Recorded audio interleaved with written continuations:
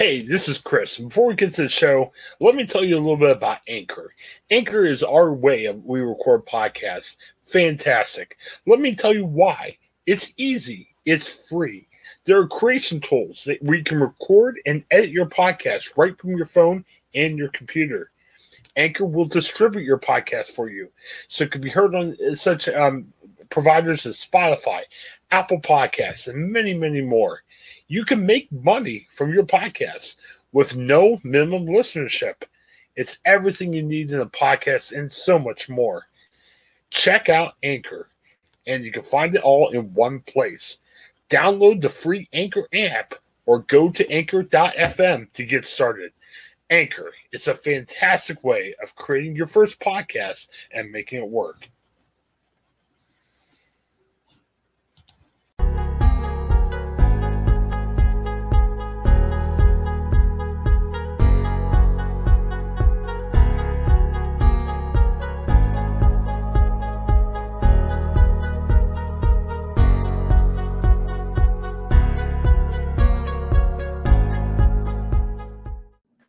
All right, welcome. It is Monday, December 14th. World of Pew podcast. I'm here with Brandon. Brandon, how's it going today? Oh, it's going well, Chris. How are you doing? Good. The news won't stop breaking this morning. Lots of stuff to talk about. Big day. We're going to talk later about the Columbus Crew.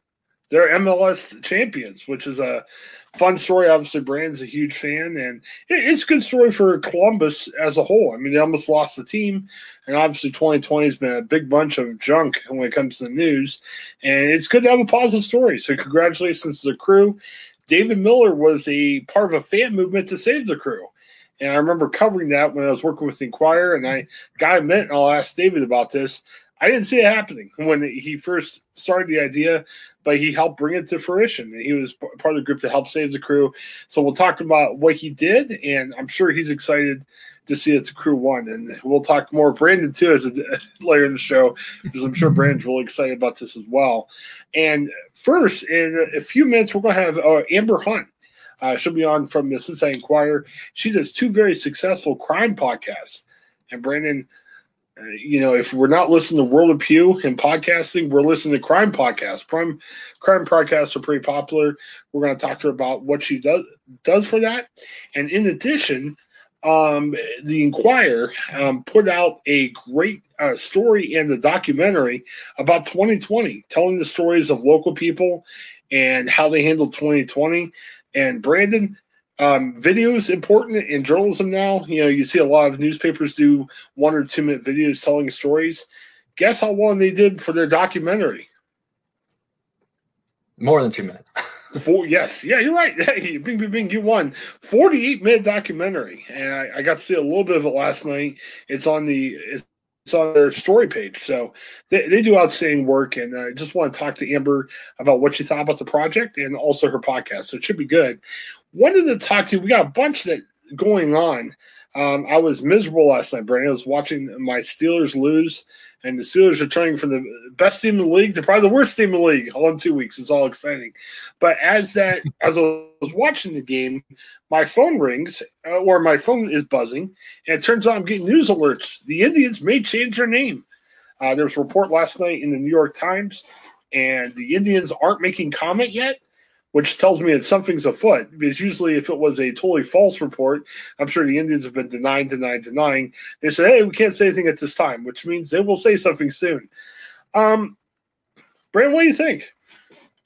Yeah, it's funny, Chris. I don't know if you were still with me when I was in Galleon, but I actually, interviewed like this long time Cleveland Indians fan, a woman probably in her 60s or 70s, and I just always think about her story when I see the Cleveland Indians come up, because it's just like go Tribe and whatnot. So I don't know how. I always wonder, like, man, how would she react to the news? Yeah, this has been kind of the.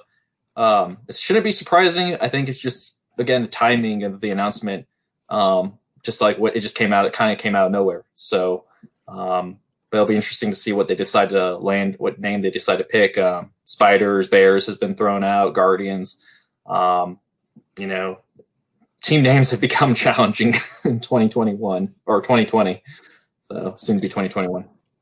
Definitely, and I've got some mixed feelings about it, and I'll tell you why. I remember as a kid, we used to live in Southern Ohio when I was growing up before we moved to Northern Ohio, and we would go up to one Indians game. My dad liked. I don't know if my dad liked the Indians. Like, I don't think my dad was like, "Man, the Indians are great. I love the Indians." I think it was more of he liked baseball, and the Indians were the local team, so we go up to the Indians game. Honestly, as a kid, I wasn't thinking about that much about racial justice or racial equality.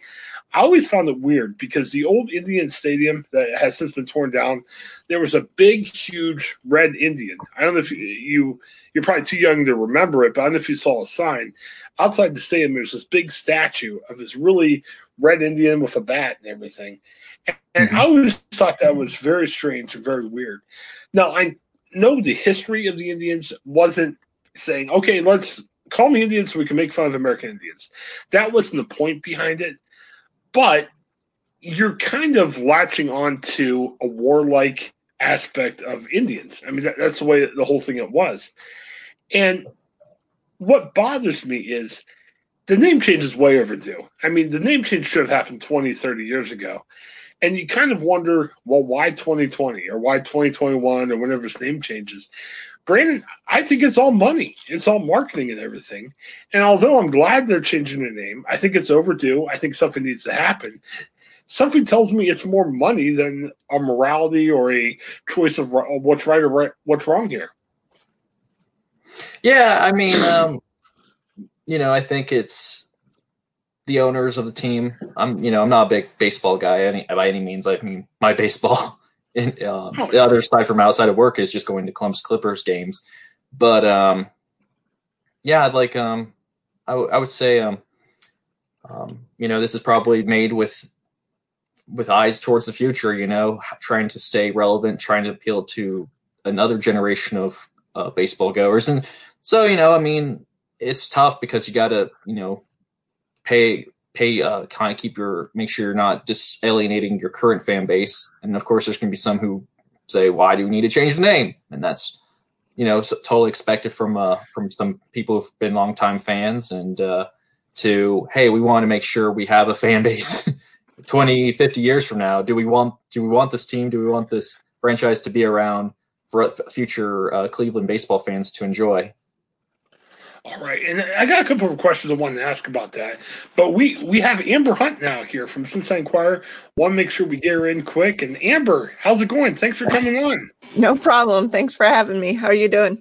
Excellent. Well, thanks for getting back to me via email. It's 2020, and as you know, we are really busy with Gannett, Ohio, and the work.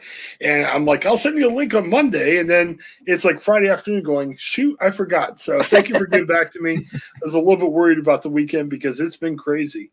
Wanted to ask about some of the stuff you've got going on. And speaking of Gannett, Ohio, you work for the Cincinnati Enquirer, and I used to be there more full-time, and now I'm working for all the Gannett, Ohio papers. And, Amber, I was really excited to see the project you guys were working on. I heard about work over the past week. Haven't got a chance to check it out. But you guys worked as a whole news staff on this 2020 Year in Review, and it was really getting into telling stories about Cincinnati people, what they were going through and everything. Talk about that project. I was fascinated to see it and read the story. Thank you. We first started talking about it in the spring, but it was conceptualized as what we went through to run at the end of the year. But as the end of the year got closer and closer, we realized that we couldn't talk about it in past tense yet because, shocker, it's not over yet. So, so we had to kind of retool it a few different times. We've done this sort of broad scale newsroom type project before, won us a Pulitzer. But it's really been a cool way for us to work together because it allows for such a variety of perspectives. So we met weekly for a long time. We found people to follow. I interviewed this woman from Miami University, probably, I don't know, maybe 4 hours worth of interviews and over, months. And she's a small part of the story, but having spent that much time reporting it, we all felt we could speak with authority about what people have been going through. Was there any fear, and hopefully people didn't take this the wrong way, but I tweeted about the project yesterday and said, hey, this is a year we'd rather forget. But it was great reading the Enquirer's retelling of that. Was there any concern in the newsroom saying, okay, we could do some fantastic, great journalism here, but do we really want to go back to 2020? Because half of us want to say, hey, let's talk about 2021. Hopefully that'll be a better year. Well, we're here to document, so that's not really an option to sugarcoat too much.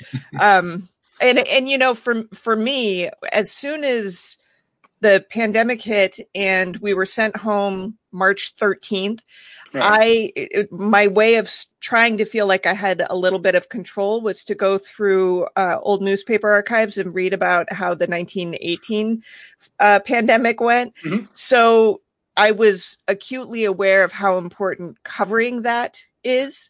There were very few stories in 1918 about like how it impacted people. There would be a story about, numbers. There'd be a story about how a parade is still going to happen, even though, but there weren't stories about how the people really handled it and got through it. So for me, this was like a necessary thing to do. What surprised you? And we're going to put a link to it so everyone gets a chance to check it out. But what kind of surprised you? I mean, I think there were some stories we understood, a lot of frustration. We're at home. I know some people are frustrated at the mask. We hope everyone wear a mask and be safe. But was there anything that surprised you in terms of kind of the conflict and what was happening from last year? Well, I mean, one of the amazing things about this year is that we all are kind of, in it together.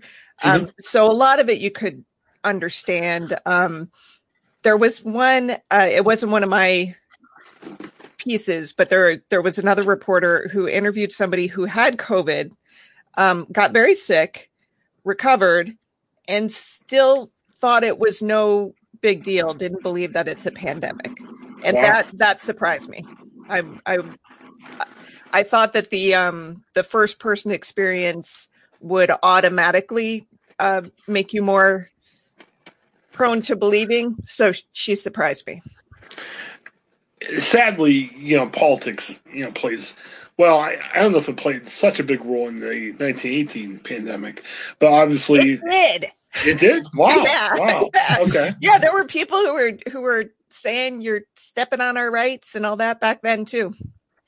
Wow. That's really interesting. Yep. Yeah. Well, did it shock you? I mean, we're all, we're not supposed to be politically active as journalists. Obviously, we're covering it. We understand what's happening. We understand, we're very well versed in what's happening politically out there. So we know from what we write, what we read, what we cover, this has really split us politically. I mean, unfortunately, some of our national leaders have made this into a political issue instead of just say, hey, let's be safe. Let's save as many lives as we possibly can. Did some of that surprise you, though? Because I guess some of it shouldn't surprise us. But what surprised you about that in your guys' reporting of that? Even before we were working on the project, I had written something about mask adherence, and I had to decide if I was going to approach it as some people think it'll help and some people won't. And I decided that I wasn't, because all of the scientific data says that, I mean, that's why they wear masks during surgery. There's a reason that people do that. So I decided that I, as even-handed as I always try to be, I didn't want to both sides it when one side did not have facts backing it up. And the response I got from that was mostly positive, but the people who were upset by it were so incredibly upset by it. And that just surprised me, because the idea that the whole concept of the story I had written was somehow masks have become political. Mm-hmm. I still don't know how that happened. So I don't know how such a small change in our behavior could end up being so politicized when it's statistically shown to save lives. I mean, there's so much I would do to make sure my neighbor didn't die. Wearing a piece of cloth, I was not expecting that to become political. Well, and the way I look at it too, wherever you think politically, I try to be as neutral as I can. Yeah. But one thing that Governor DeWine said that I thought was really interesting at the beginning was saying, look, we're not going to know at the end of this what exactly needed to happen, but why not take the extra step to be safe? Right. So if I told you, hey, Amber, if you do this today, you've got a 100% better chance of living, you might say, that might be kind of silly, but hey, if that's true, let me do this one step. And that's kind of what surprised me about the whole thing there. Yeah. So, well, we will sign over our identities and our intellectual property to Facebook, but we don't want to put a piece of cloth over our mouths. It's really interesting. Yeah, especially when it involves other people. I mean, it's almost not even as much of, okay, wear the mask, protect yourself. It's to help other people. We're like, oh, no, we can't do that. It's just kind of strange. But yeah, I remember one of the first times when I was like, I had a mask on and somebody said, it doesn't really help you. And I was like, you're right. I'm helping you. Right. I'm okay with that. Right. So. Definitely. All right. Was there a heartwarming story, maybe of somebody you talked to, or one of your colleagues down there that kind of really stuck out? I mean, there's been a lot of good stories, even though there's been a lot of sad stories come out of this. Yeah, there have been some nice stories, and actually, again, not part of this project, but I've made a point to help Amanda Rossman. She's a videographer on staff. She has a knack for finding these little human interest stories, and she's been looking for ones specifically that are, I did this during the pandemic and here's how they're just nice, heartwarming stories. There was one, we got calls in the newsroom about this trash man who people were just like, he's so great and so attentive, and we just wanted to let you know. So I wrote this whole story about how people on this guy's trash route just love him, and it makes it's such a small story. It's not something I would normally write, but because we need those kinds of stories right now, it really resonated with me, and I think with other people. So that was fun. And then in the project, the story that I talked for hours and hours with this MU woman, but she had this story about how she doesn't have kids. She has dogs. Her dogs are her kids. And her dog, one of them started peeing blood, was really sick. So she rushed it over to the emergency vet on a Friday night, and she had to drop it off, right? Because you're not allowed to go inside. And she wasn't allowed to leave because they wanted her there in case they had any questions. So she's waiting hour after hour, and she gets hungry. They don't want her to leave. She finally walks over to a fast food restaurant, goes to they're not open. So she goes to the window because they're only doing drive-through, and they turn her down, say, you have to be in a car. And that was the moment where she just lost it. And I felt like that was a very relatable and human, thing. The next day she was very much, it's ridiculous. I'm healthy. Everything's fine. What a first world problem. But at that moment, it was the fast food restaurant turning her down. That was just like the kicker, that pushed her over. Wow. I've had a few of those moments. So Yes. Well, I think the thing that most people should remember is, I think, unfortunately, as journalists, we get a bad rap. I mean, we've been attacked, by the highest levels of government and everything.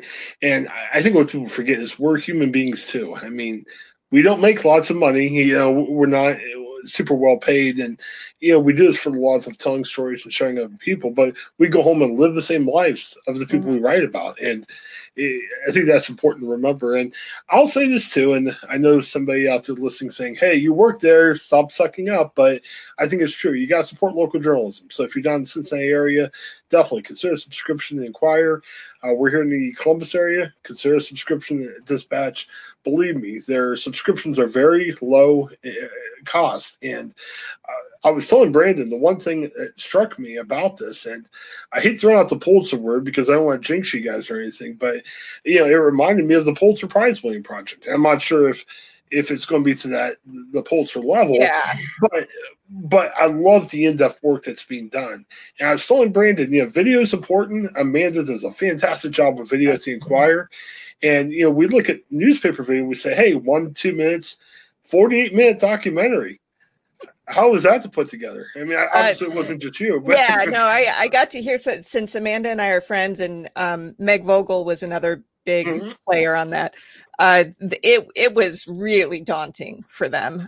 So I had helped with some early versions of scripting, and just because they had stuff like my interviews, 4 hours recorded, that they had to decide, well, are we going to use that? Or are we going to, it's very different from the print project. It's got much more official voices in it. So you've got, it's more documentary, whereas the print part was like snippets and vignettes of intentionally, lay people, not DeWine. Yeah. So it was a big haul for them.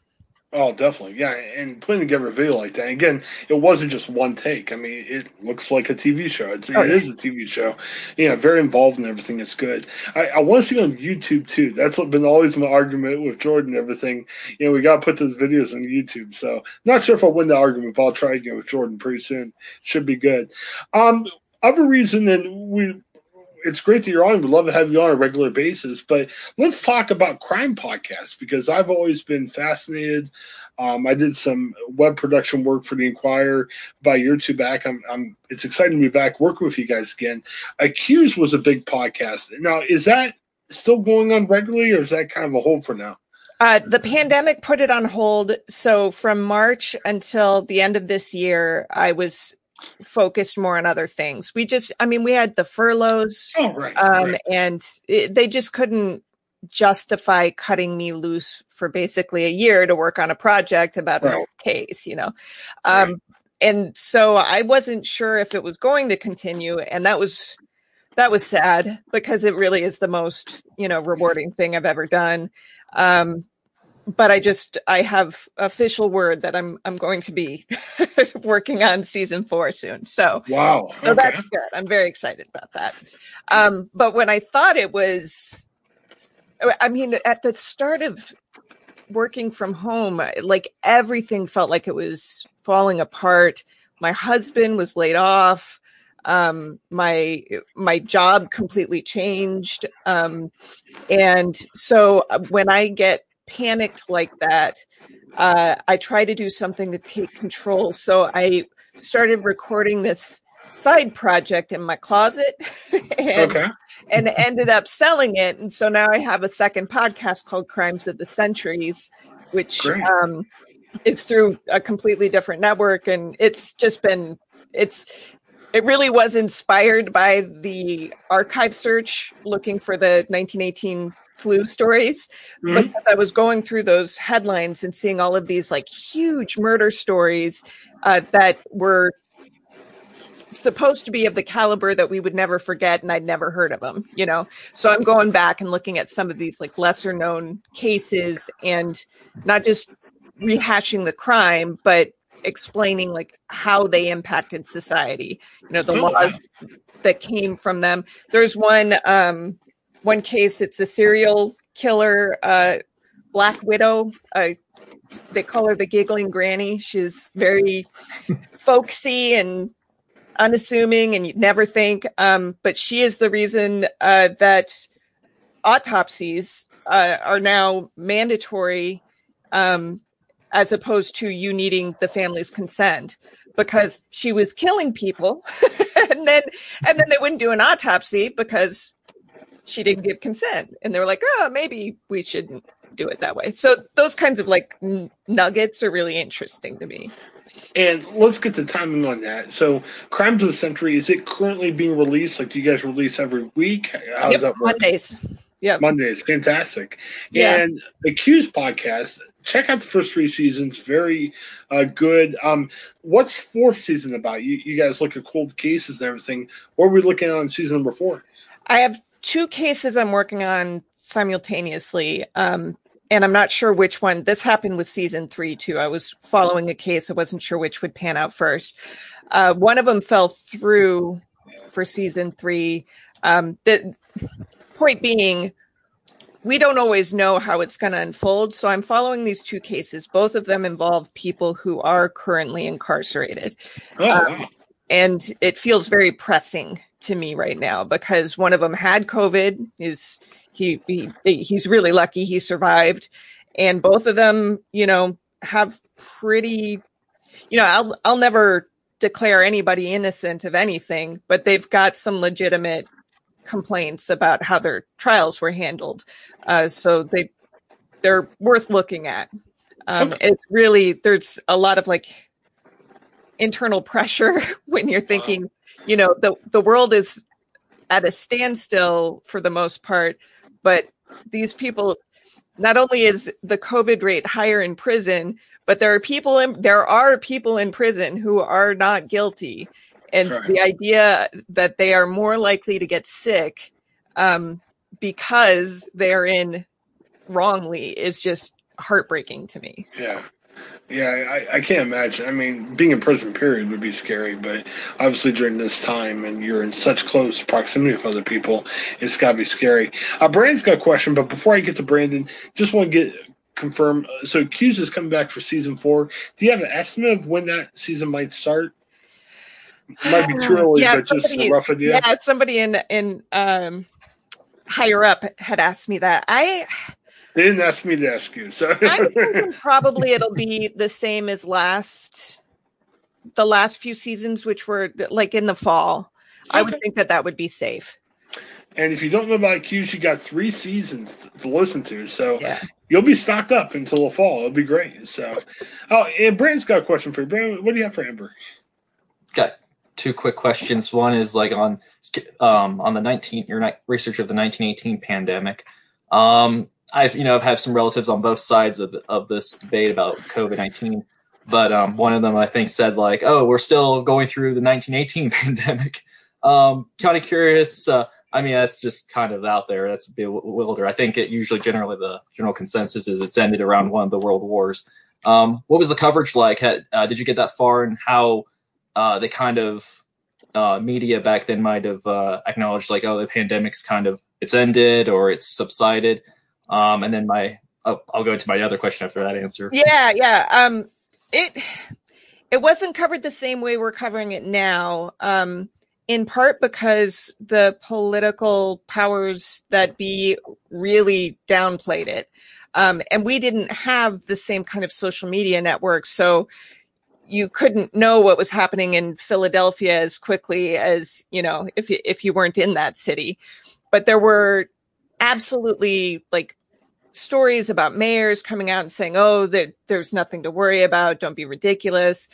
But statistically, in hindsight, you can see that the cities that put parades on pause and had, mask mandates and stuff, they fared better than the ones that didn't. But a lot of this, I mean, I think that was one of the most surprising things for me going back and looking at the headlines was just how similar everything felt. Not much has changed. And that's a real shame. We're supposed to learn from our mistakes, but yeah. No, I was really surprised by that. That's really interesting. The other question was just on the podcast front was the, what's a podcast or a crime one that you like listening to, or anything obscure? I actually try to make a point not to listen to crime podcasts because I do crime all the time. I actually edit. There's another one called Unjust and Unsolved about wrongful convictions. I edit on that one. So I learned that case. I learned my Crimes of the Century case. I'm digging into my accused case. And I've been doing a weekly unsolved murder column at the Enquirer since the pandemic started. So I am just neck deep in crime all the time. And My brain needs to step away from that sometimes. For sure. There are some great ones out there. I really, though, what I listen to are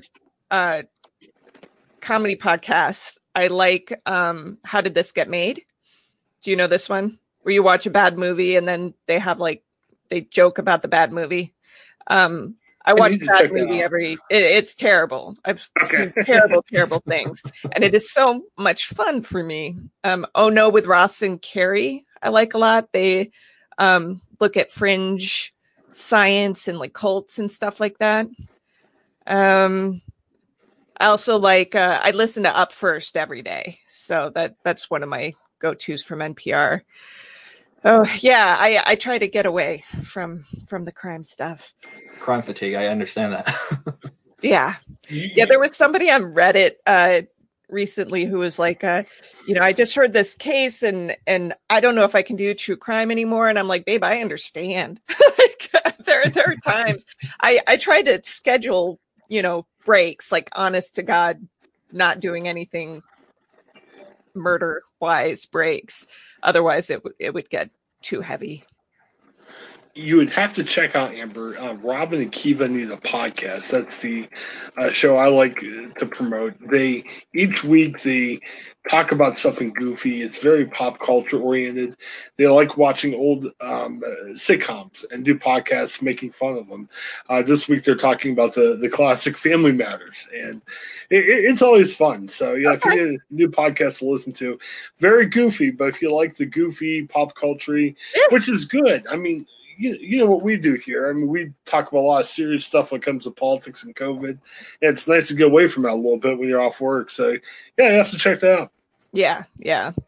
All right. Well, Amber, thanks so much. I see there, Reporter Amber is how we can connect with you on Twitter. And remind me about the Twitter for your two podcasts so we can connect with you there. Accused Podcast is one of them, and Centuries Pod. So Centuries plural and then POD. Fantastic. Well, thanks so much for coming on. Thank you. I will email you. We have a big announcement coming that I can't make on the podcast now, but I'm going to email it to you because we're going to be in need for more podcast guests. I'll put it that way. So we'd love to have you back on. I will fill you in on the details on my thank you email, but lots of stuff coming on. Thank you so much for coming on, and we'd love to have you back on again. Thank you so much. It was nice meeting you both. Fantastic. Have a great day, Amber. You too. Yes, Amber Hunt. Glad that she came on. It was funny when I worked strictly with the Inquirer. I was working from a house in Columbus, so some people that I haven't met before. Amber was one of those people, and I listened to some of the Accused podcasts. Lots of fun stuff there, man. It's always fun to talk to other podcasters, and Accused has done quite well. It's been interesting to see how that's done. Yeah, it was. Sounds like a lot of interesting projects she has going on right now. So my wife's kind of into the true crime stories, and even particularly local Columbus ones, and wants to go out to the crime scenes. So maybe I'll give her a little reference here, or she might do her own investigations. Accused. Amber's been actively, and I believe she's written some stories for the Inquirer about too. I mean, she's actively researching unsolved crimes. Now, being with the Inquirer, it's on the tri-state area down there, but close by, very interesting. Programming note: David Miller is supposed to be on in a few minutes. I also was talking to a guy in England with a COVID story, and I was trying to change the interview. I haven't heard from him, Brandon, so we may have two quick guests. I'm not sure if he's going to be calling in or not, but we'll figure it out. How about that, Brandon? That sounds good. Is he still in England right now? Is he on England time, or? I haven't heard back, so I mean, he may call at the same time. We may talk to him quickly while David's on the line. We'll figure it out. We'll see. His name's Fritz. Chris, you double booked. Problem was I didn't hear back from Fritz. Fritz had been working this interview for a couple of weeks. I'd email him, and sometimes it'll take a while. So we'll figure that out. But hey, first of all, the Columbus Crew, they won the title, and the two most excited people in the world are Brandon Klein, our co-host, as well as this guy, David Miller. David were you the founder of Save the Crew? I want to make sure I'm saying this right. No, I was not. I was. I ended up being the volunteer communications director for the organization. Save the Okay, Crew. okay. Yes, definitely. Well, I remember David and I talked. I'm working with Gannett, Ohio, all the Ohio papers in the Gannett chain now. At the time, I was more working for the Cincinnati Enquirer, and Yeah. we were big into FC Cincinnati because they were coming into the MLS.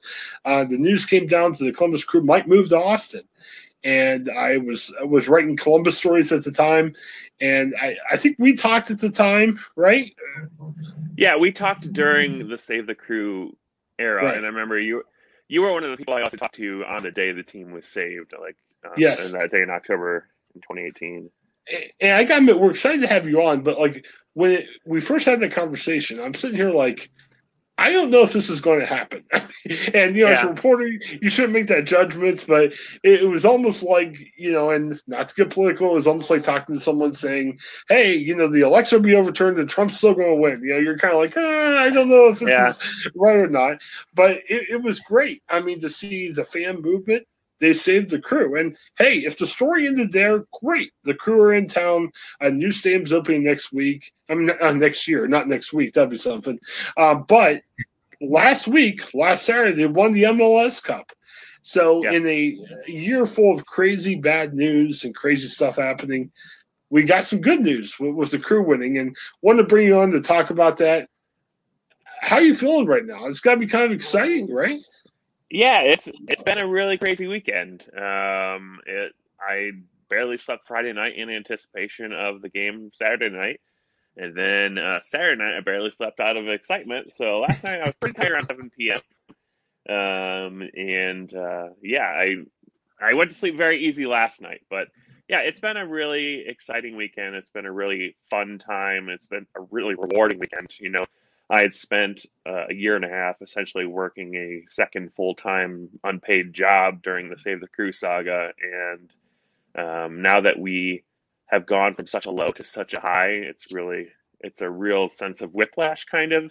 Yeah. Just from like the dark days in October 2017 after getting that Grant Wall tweet saying that the Crew and MLS are moving the team to Austin, Texas, essentially, All and right. it obviously that didn't happen, and we are here with an MLS Cup victory, and I really see the MLS Cup victory as a real positive bookend to Save the Crew saga. I think that any kind of full, complete story that can be told about Save the Crew should end with MLS Cup victory less than 2 years later after the team being saved. It's really kind of a testament to what a community soccer team can be when the real focus is on community. So it's really exciting. Yeah, definitely. Hey, I forgot to ask, and Brandon here is a huge Crew fan, so he's excited to have you on and everything. Were you guys at the game? Like, No, I wasn't sure. Okay. so there's like about 2 dozen like Save the Crew leadership people, and I think about five of us were there. Okay. I mean, a lot. It's a pandemic year, and so Right. Right. my wife and I are currently expecting our first child, and so we're Okay. taking really some extra precautions. So Good. we didn't go. We watched from home, and just the two of us, and snuggle with our dog, and just kind of celebrated that way. But there were some of us who went, and some of us who had a wonderful experience, and then there were some of us who watched in a parking lot tailgating together, a few miles from the stadium on a projector screen on the side of somebody's house. But Cool. yeah, there was only about 1,500 fans allowed, and I'm sure all of them went to the match who got tickets. Yeah. But yeah, I was not there. What was your reaction at home? I mean, was there tears? Were you jumping up and down, or what was happening? So my wife shot video right after the second and third goal, and I tweeted that video. We were pretty excited, but yeah, at the conclusion of the match, I was pacing probably for the last 10 or 15 minutes, and then at the conclusion of the match, I just kind of like collapsed on the ground, and I found myself in a little bit of tears, and just because Hmm.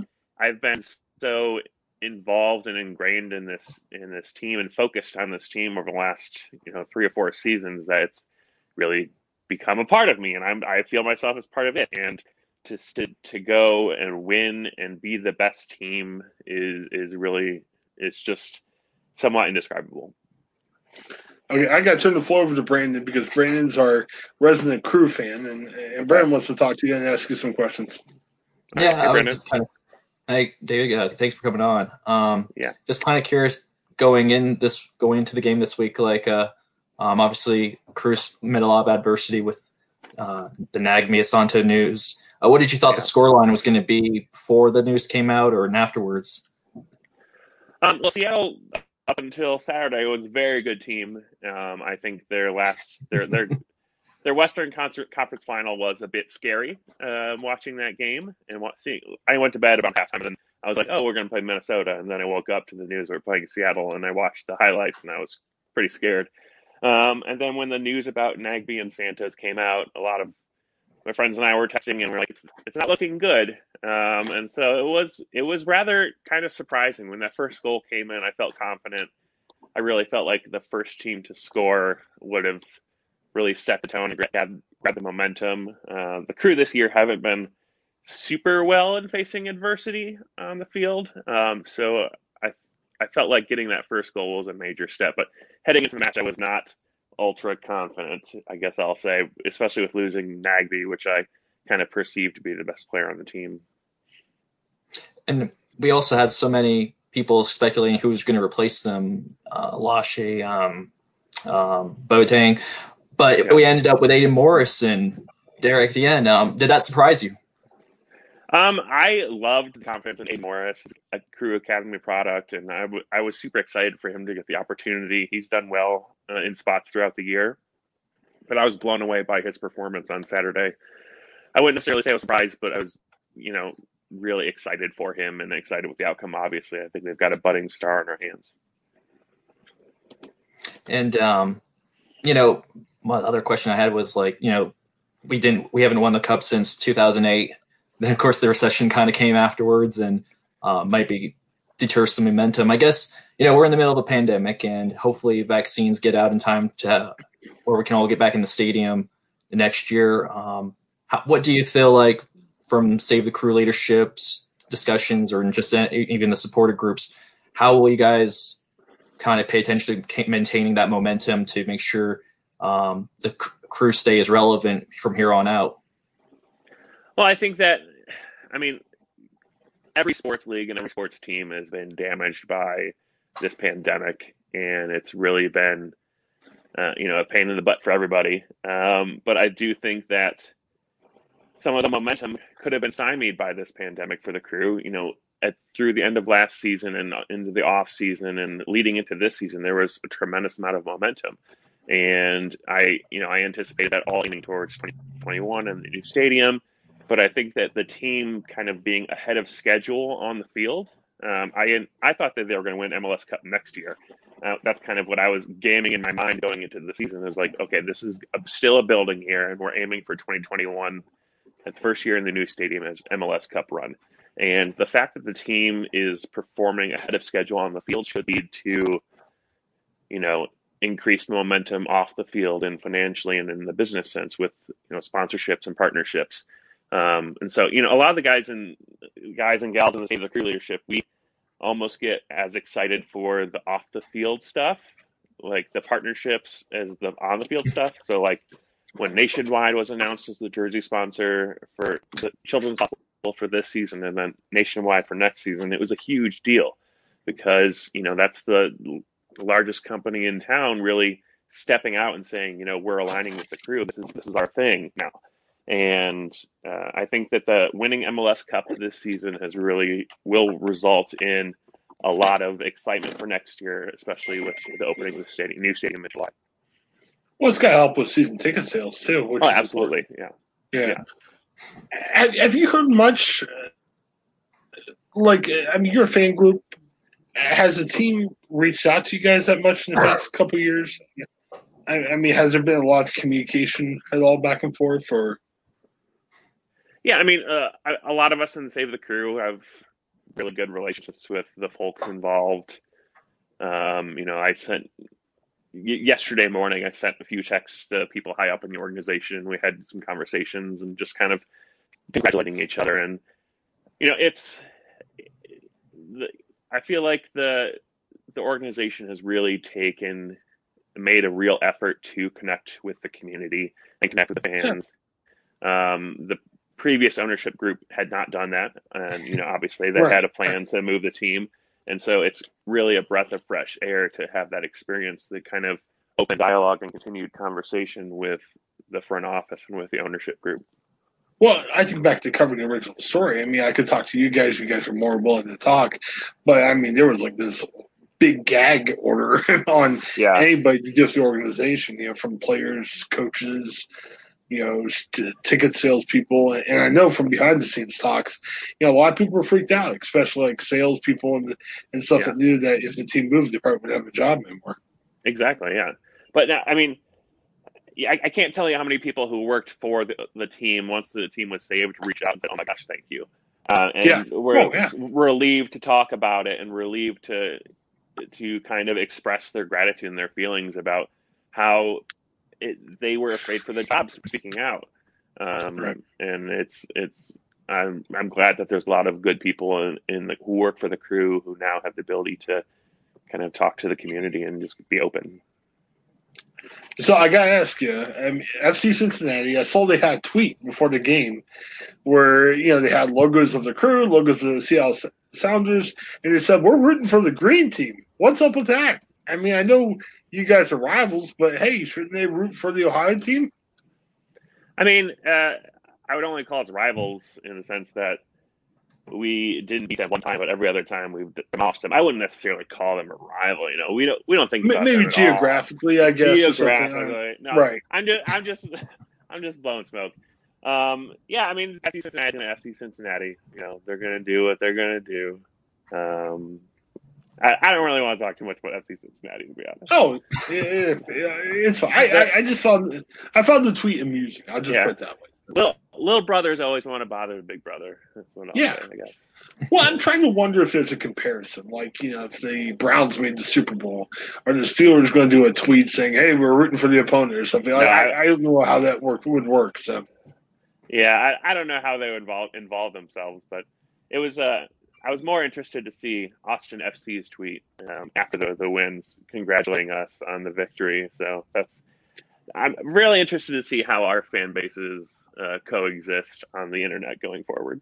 Yeah, I saw it too. I'm wondering, is that trolling or is that was it a legitimate boy? Congrats, guys, you're great. Or are they just trying to say, wouldn't it be funny if we give him a congratulations tweet? I'm not sure what to think about Austin FC. Well, in my experience in dealing with the people who run Austin FC, they've not been super good at their job, so I don't know which way to go either. So we'll just see how that works out going forward. When are they starting? Is that next year or? It's next year, next season. Wow. Yeah. No, you think there's gonna be a little bit more fire with that rivalry? Well, so pre-pandemic, I was planning on, no matter what, going down to Austin for the first Crew at Austin game. But we'll see we'll see what point in the season that happens and what's the state of the world. But I would definitely be interested in going down there and wearing Crew stuff an entire weekend in Austin. Okay, very interesting. It should be good. Yeah. I'm wondering if here in Columbus we're more fired up about it than the Austin people are. Because the one thing I found, and you've seen this from the reporting, was it didn't seem like Austin was as quite as fired up about getting a soccer team as Columbus was about potentially losing a soccer team. I definitely think that's accurate. I mean, you saw that in kind of the buildup of finding a stadium location. They ran into a lot of roadblocks, and it's a different thing to fight for what you already have versus being told that you're potentially getting something, and you're like, oh, okay, fine, and just kind of accepting it versus fighting for your community and your sense of value in Columbus. Well, fantastic. Well, I'm excited for Brandon because Brandon's had a lot of talk. He took me to the Crew game, which I was excited about. The Atlanta downpour. Yeah, but that was a game where I really thought it was the flood too. I mean, I thought God was like, okay, we're going to destroy the world again. Here's another flood. Because remember, it was that awful rain game. But no, it was fun. And I'm glad. I'm not a huge soccer guy, but I was glad to see it happen in Columbus. It was great. And like I said, you guys had a lot of great hard work. And, as I said, I mean, the Crew may have not won another game again. And it was a win that you guys were able to help save the team. Yeah. But even more than that, the fact you guys won a title, that's great. Well, the Crew won a title. I mean, David didn't win the title personally, but it was good. Yeah, I mean, the title is definitely, I think, a community win, just because the GM of the team is a Columbus native. The coach of the team is from Ohio, and it's a really kind of important thing for Columbus to have this happen as a community asset. And the team turned out exactly as I kind of hoped it would during Save the Crew, with Ohio ownership, local commitment, and I couldn't be happier with the outcome. I just don't like that pro football team that the owners own. You know what I mean? Hey, Crew's fine. Yeah. Bravo has them for helping save the team, but just I don't want any goodwill toward the team up in Cleveland. So, well, as a Crew fan, I've accepted the Browns as my second favorite NFL team. I'm a longtime Green Bay Packers fan.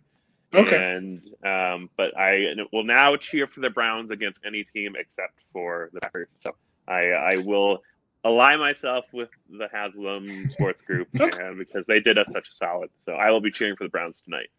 I also do a Steelers podcast, and my Steelers co-host is a Crew fan, which is great. But he was almost singing the praises of Jimmy Haslam. I'm like, hey, buddy, we're Steelers fans. Let's don't go off too much about Jimmy Haslam. I mean, he saved the Crew, good for that, but hopefully it doesn't, extend to the Browns' success. So very good. Well, David. I was just going to say that I've had a couple interactions with Dee Haslam, and I think that she, I know that you're a Steelers guy, but she's an incredible, charismatic person, and I'm very thankful to have her involved in Columbus. So. Yeah, just don't win the football games. I mean, I'm not saying anything bad about her. Yeah. I'm not even going to say anything bad about the Haslam's company. They've been in the news. Haslam seem like fine people. I don't have issues with people.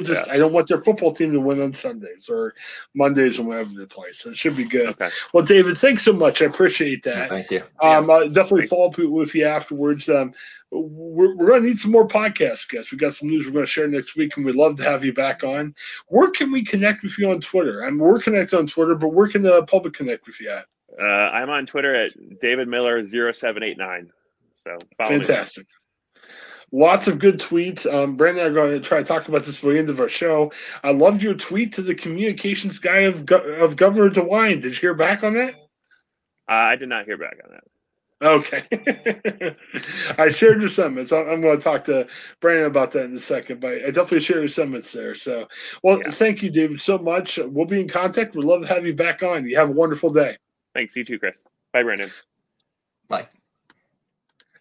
David Miller from Save the Crew, a big fan group, and exciting story. And like I said, I wasn't sure if they were able to save the Crew. It kind of sounded like crazy talk when I first interviewed them, but hey, it ended up being well. Well, Brandon, I want to talk about one or two other things, but you got the floor. You got to tell me about your thoughts about the big game on Saturday night. Yeah, it was just the news about the Crew's issues with COVID-19. We thought there were some scares when going into the Eastern Conference final, I believe, but and then we were able to pull through that, or even actually before Nashville. Excuse me, the Nashville game. It's all blurred now, but pull through that, move on to the Eastern Conference final, and then only to know that once a couple of our starters were out, you kind of just wondered is this going to be kind of sort of a repeat of 2015, different circumstances, but no, it was just such a fun to see. It almost felt like, by taking out some couple starters, some of our other key players were able to shine more so. Lucas L. Ryan was just phenomenal at the game, and just seeing the momentum. And I was just but I was on edge. I was just like, Seattle was able to claw back from a deficit during their match with Minnesota. So it was just fun just to see them Crew not give up or not ease up at all. They saw it through the end. Just so definitely not expected with to see a trophy win so soon, 2 years after the team was saved. But I mean, this year's was a little different. No MLS team played 34 games this season, regular season. So who knows what would have happened if it was a normal year. But no, I mean, Crew was still performing pretty well in the MLS Back to Tournament. And they did well going back in the regular season for the most part. Yeah, I mean, I think it's like a Seattle Sounders fan on Twitter I saw said, "Oh, it'd be worse if we lost to the Crew now with two of their key starters." So this kind of puts this anyone who says this is an asterisk on a trophy. Crew probably had the worst of it on the playoffs with COVID, so kind of makes it a little bit of a sweeter win. So yeah, it's just great all around. Well, you can't take anything away from the win because everyone's playing under the same rules. I mean, if it's a shorter season, everyone's playing a shorter season. Everybody's playing with the threat of COVID. And they won. They legitimately won. And I really think from a business side, too, it was a great place because I know the Crew has struggled a little bit in the past with attendance. And to have a title as you're going into a new stadium, I mean, I think that's going to help you ticket-wise more than you ever would think. Because imagine if the Crew were the worst team in the league. Yeah, there's some excitement from having a new stadium, but you're like, oh, is the team good or not? Well, the fact that they won the title and they're going to a new stadium, I really think that should help them out as a good ticket sales. And I think it's going to be great for them as a team. Yeah, I just think timing again. We seem to win titles during years of calamity. Crew won, like I said, back in 2008, just before kind of the recession kind of kicked in. And I don't think and that's before I was a Crew fan. I'll be honest, I didn't really, really connected like, oh, they won a championship, but it didn't seem like ticket sales one way or another improved in 2009. Maybe they did. But if they didn't, I don't think it was a phenomenal year, probably because of the recession. This pandemic, though, I mean, no fans in the stands for probably the first few games. But then hopefully by the time vaccines distributed, we'll be able to go back and be able to fill the new stadium in the summer. A lot of uncertainty. But, I think the thing, key difference thing is we have more committed ownership than ever before. I mean, really the Save the Crew saga really began probably around the 2015 MLS Cup, and that 5-year stint between then and now really is the story of Save the Crew. It's just even before the team left, even the team announcement. So just kind of about a debate about the Crew's relevance, and it was really a question of, do we have the right ownership who's committed to the community and to the city? Now they were going to do the hard part of trying to reach out to people who may not be interested in soccer, may be interested, but not necessarily MLS. So, still a lot of work to be done in the years to come. Yep, definitely.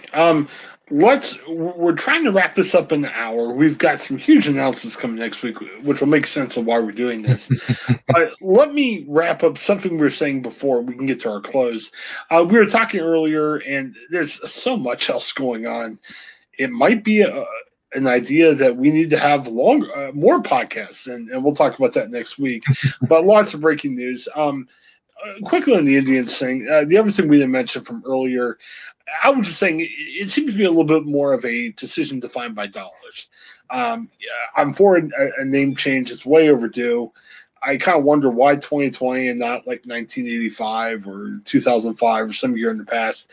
It's money. And I think the Indians feel they can make more money to make the change now. And I'm glad they're doing it. I'm not sure if it's exactly for the right reason, if you're just doing it to pay some money. Our President Trump, kind of weighed in last night on Twitter talking about, hey, this is cancel culture. It's not cancel culture. It's, you think about like talk show hosts or people at work when they get fired for doing something. It's not just based on what they do. It's based on if the company's afraid they're going to lose money because of it. And the Indians are reportedly making this change is because I think there's concern about what's best for the bottom line. And I don't think cancel culture has anything to do with bottom line. Cancel culture, I don't think cancel culture is money driven. I guess that's the point I was trying to make. Yeah, there's like a demographic or base out there that have different values than that, and therefore, the free market's in action and companies kind of are paying attention to who's gonna be the fan base of the future? I think that's something you always have to have an eye on. I mean, this goes for every company. I mean, like, look at General Motors; they're focusing on a little bit more on the decisions they make. So they say, it's kind of more about making sure there's a General Motors tomorrow and to come. I mean, and there's that's why they're focusing a little bit more on electric vehicles. We may or may not like them moving plants out of Ohio, but and that's definitely a fair criticism. But every company is about making sure that decision is, aside from profits, it's also making sure that they're around in the future. So that's just how it is. And tell me if I'm crazy. I mean, we like sports, but your number one seed's the Columbus Crew. You know what I mean? Like, if I said, Brandon, what team is your number? I mean, it's your number one team. My number one team is the Pittsburgh Steelers. And I got to say, I've had a long history of liking the Steelers, but I like Pittsburgh football. If next year they say, hey, the Steelers are offensive for whatever reason, we're going to be called the Pittsburgh Maulers or the Pittsburgh Drive or whatever, it wouldn't bother me because my tradition is based on Pittsburgh football. And I can't speak for my dad. My dad's been gone for about 5 years. Dad and I used to watch Indians games when I used to be more of a baseball guy. I don't think the tradition was as much of Indians, like, oh, we love the name and everything. It was, we got together and we watched the local baseball team. If it was called the Indians, if it was called the Spiders, whatever else it would be, I don't think our love and passion was just based on the Indians' name. Like the Crew. Would it affect your fandom of the Crew if for some reason they said, if it was insensitive or if it was just, we think something else would do better? Say Columbus said, hey, we're going to change our name. As offensive to all the poor construction people. Right. Well, even if it was just saying. Rebranding if they just came. Bit of a controversy when they rumored, so no. Right, but if they came out and said, let's say they're honest and said, hey, it's not insensitive. We think we're going to sell a ton more shirts if we're now the Columbus Capitals because you're going to buy a Columbus Capitals shirt to replace your Crew shirt. I mean, would you lose your fandom if a name change happened for whatever reason? I mean, like, it just depended on the reasons for it. And right now, I don't think Columbus Crew is an offensive name. So I think it's a bit hard to compare. If they say, hey, we're going to sell more T-shirts if we're named something else. I mean, if it had nothing to do with, like, offensive, if it was just saying, hey, we want to rebrand it, we just want I would pose any kind of rebrand. I think if, just trying to, satisfy or differentiate, I think it's like there has to be a balance between meeting the needs of the future fan base, but also making sure you're not alienating your current fan base. They have to do it with good reason. I mean, Cleveland Indians. I mean, the thing is, the term is the word Indian, and it's referring mostly to people from India. So, just kind of with a Native American caricature as a mascot logo, it was definitely worth a conversation to rebrand. So, I guess what I'm saying is we're seeing backlash on Facebook. I mean, a lot of people are saying, "Oh, this is bad. I'm never going to be a fan again." But I think the team is smart enough to understand that. You know what I mean? And I think the money matters a lot more than if you're going to lose some fans. And I don't think you're going to lose a ton of fans over it if it's the Indians Crew or whoever. I mean, at the end of the day, I mean, you enjoy the sport. You enjoy watching baseball or soccer or whatever sport you watch, but it's about the memories you make with your families and friends, and it's just what we realize in 2020. It's just an opportunity to get outside, and and the important thing is the team stays. I mean, it's not like what was rumored with the Crew potentially moving, or look at Cleveland with the Browns moving. Things change sometimes, but like you said, if the team's staying, if you have that memories there, maybe it shouldn't bother you. But, I can't tell you what you should or shouldn't do. I'm just saying if you're really that bothered by a name change, really think about it, because is it more about having the local of whatever sport you like, or is it more just about the name? And, food for thought. If somebody thinks different, that's fine. But to me, I kind of look at it's just having that activity there. It should mean more to me, but I don't know. I look at things weird. So, cool. Well, lots of other stuff happening, but we're getting near the end of our hour, so I think we need to start to close. Brandon, I would love to talk about this week, but we're going to be on for like an hour and a half if we talk about it now. Next week, we have an announcement. We're not giving up the podcast. We're going to kind of, how should we say this, Brandon? Repackage it, maybe? We're still going to have the same podcast. We're still going to have. We're doing our umpteenth redesign. We're changing the name. No. Please buy your shirts with the new. Right, yes. Logo. The Pew name is offensive. Trust me, I've heard over the weekend, many people said, I hate Pew. Everyone said that. So I'm going to change my last name. It'll be a different podcast. No, it'll be similar. It's going to be packaged in a different way. We're kind of ironing out some of the bumps, but they're pretty much ironed out. And we'll have an announcement next week about something cool coming next year, which is only a couple weeks away. It sounds weird when you say next year, you're thinking, oh man, it's going to be a long way away. We're 2.5 weeks? I mean, it's crazy. My wife tried to pull a fast one on me. She's like, I promise not to buy anything on Amazon until next year. And I'm like, yeah. Nice try. She's already got $1 million of purchases queued up for midnight January 1st, I bet. She's like, time. Exactly. Nice. So we'll announce that. It's going to involve our website too, but very cool. We're excited about it, and we'll have some major announcements. Also next week, we got Danny King scheduled to come back from Columbus Dispatch. It's the Monday before Christmas. What's happened this year? We might finally get away from 2020, but Danny's going to talk to us about some of the reporting she's done recently on the religion beat of the Dispatch. And we also have Tom Stoff from the Columbus Zoo. He's the president of the zoo. He's slated to come on next week, too. Jack Hanna is retiring, Brandon. And unfortunately, with COVID, they were going to have a big in-person celebration. But obviously, with COVID, that's not going to happen. So he's going to talk about some of the virtual events they have planned for the end of the year with Jack Hanna retiring, and also some of the upcoming plans for the zoo. We're excited. My wife and I are big zoo people. It'll be exciting to hear what he's got planned. I know the zoo's kind of taking a big financial hit because of COVID, but I'm sure they have some upfront plans and plans moving forward. It'll be exciting to see what the zoo has planned out for the following year. Yeah, that'll be really exciting. A conversation to look forward to. Yeah, should be good. Other podcasts we're doing, and again, those podcasts are part of our announcement coming next week. But our podcast, we talked about The Burning in Seinfeld podcast. George, I don't know if you heard of this one, Brandon. He likes to go out in meetings on a high note. So he's in these meetings. He used to make jokes that went well, and then the next joke went terribly. So he would make a joke and he'd go out on the high note. Brandon, we got to start doing that work.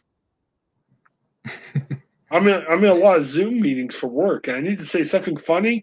Everyone laugh, and I should just get out of the Zoom meeting real quick. Well, maybe try to do that near the end of the meeting. Hopefully not before. Yes. I mean, they'll call you and be like, Chris, no, we got to get back to talking about work. I did trivia for one of we have a group of national web producers, and they asked me to do trivia, and I tried to make some jokes. I think the first one went well. I think 2 and 3 didn't go quite as well because I had to tell jokes, and I should have went on the high note. I should have just heard one laugh and said, that's it, I'm out, and click off. So should be good. So yeah, check the Seinfeld podcast out. Like I said, next week we'll have Danny King and Tom Stoff, and then Brandon, you might want to listen to this. The Steelers podcast, we've went from the highest of highs, 11-0, to we stink terribly. Steelers have lost their last 2 games. Brandon, they lost the Buffalo Bills last night. And so we're going to talk about, well, we already recorded it. It's available for you. We talked about the Bills game, and the Browns are getting closer. And we also talked to Jeff Panovich from Bucyrus. Brandon, I didn't even tell you about this guy. We wrote about him in Gannett, Ohio. The guy 6 years ago said, I'm not cutting my hair until the Browns have a winning season. And Browns have a winning season, so he's going to be cutting his hair at the end of the year. Oh, that's exciting. Yes. Very exciting. It took 2020 to make it happen. Yes. And Jeff's happy. You should see him on the podcast. His hair's long. But he's excited, and We kind of made fun of the Browns a little bit, but honestly, since the Steelers have lost 2 games in a row, we had nothing to talk about. We were pretty much like, Jeff, tell us about how to win like the Browns did, because the Steelers, we're not doing too well, Brandon. I was very cocky a couple weeks ago. Now I have nothing to say. Time to get a Myles Garrett jersey. Yes. Start switching teams, Chris. Start grabbing other people's helmets and banging them on the head with it like Myles Garrett. He got nominated last week for the Man of the Year. I thought that was interesting. No, that is. Poor Mason Rudolph. What would he be thinking? I mean, that's like, that's like somebody committed a crime was, nominated to be Man of the Year. You're like, that's kind of a bold move. Yeah, so I don't know. Very interesting. So, all right. Well, looking forward to next week, man. We may have to plan a 10-hour show because lots of fun stuff happening. Can't wait for this announcement, and it should be good. So, anything else, Brandon? No, I'm good, Chris. Good show. I am too. Thanks for the World of Pew. Well, thanks to us for the World of Pew. It's great. Well, thanks for listening to World of Pew, and check us out next week. It should be fun. Have a good one.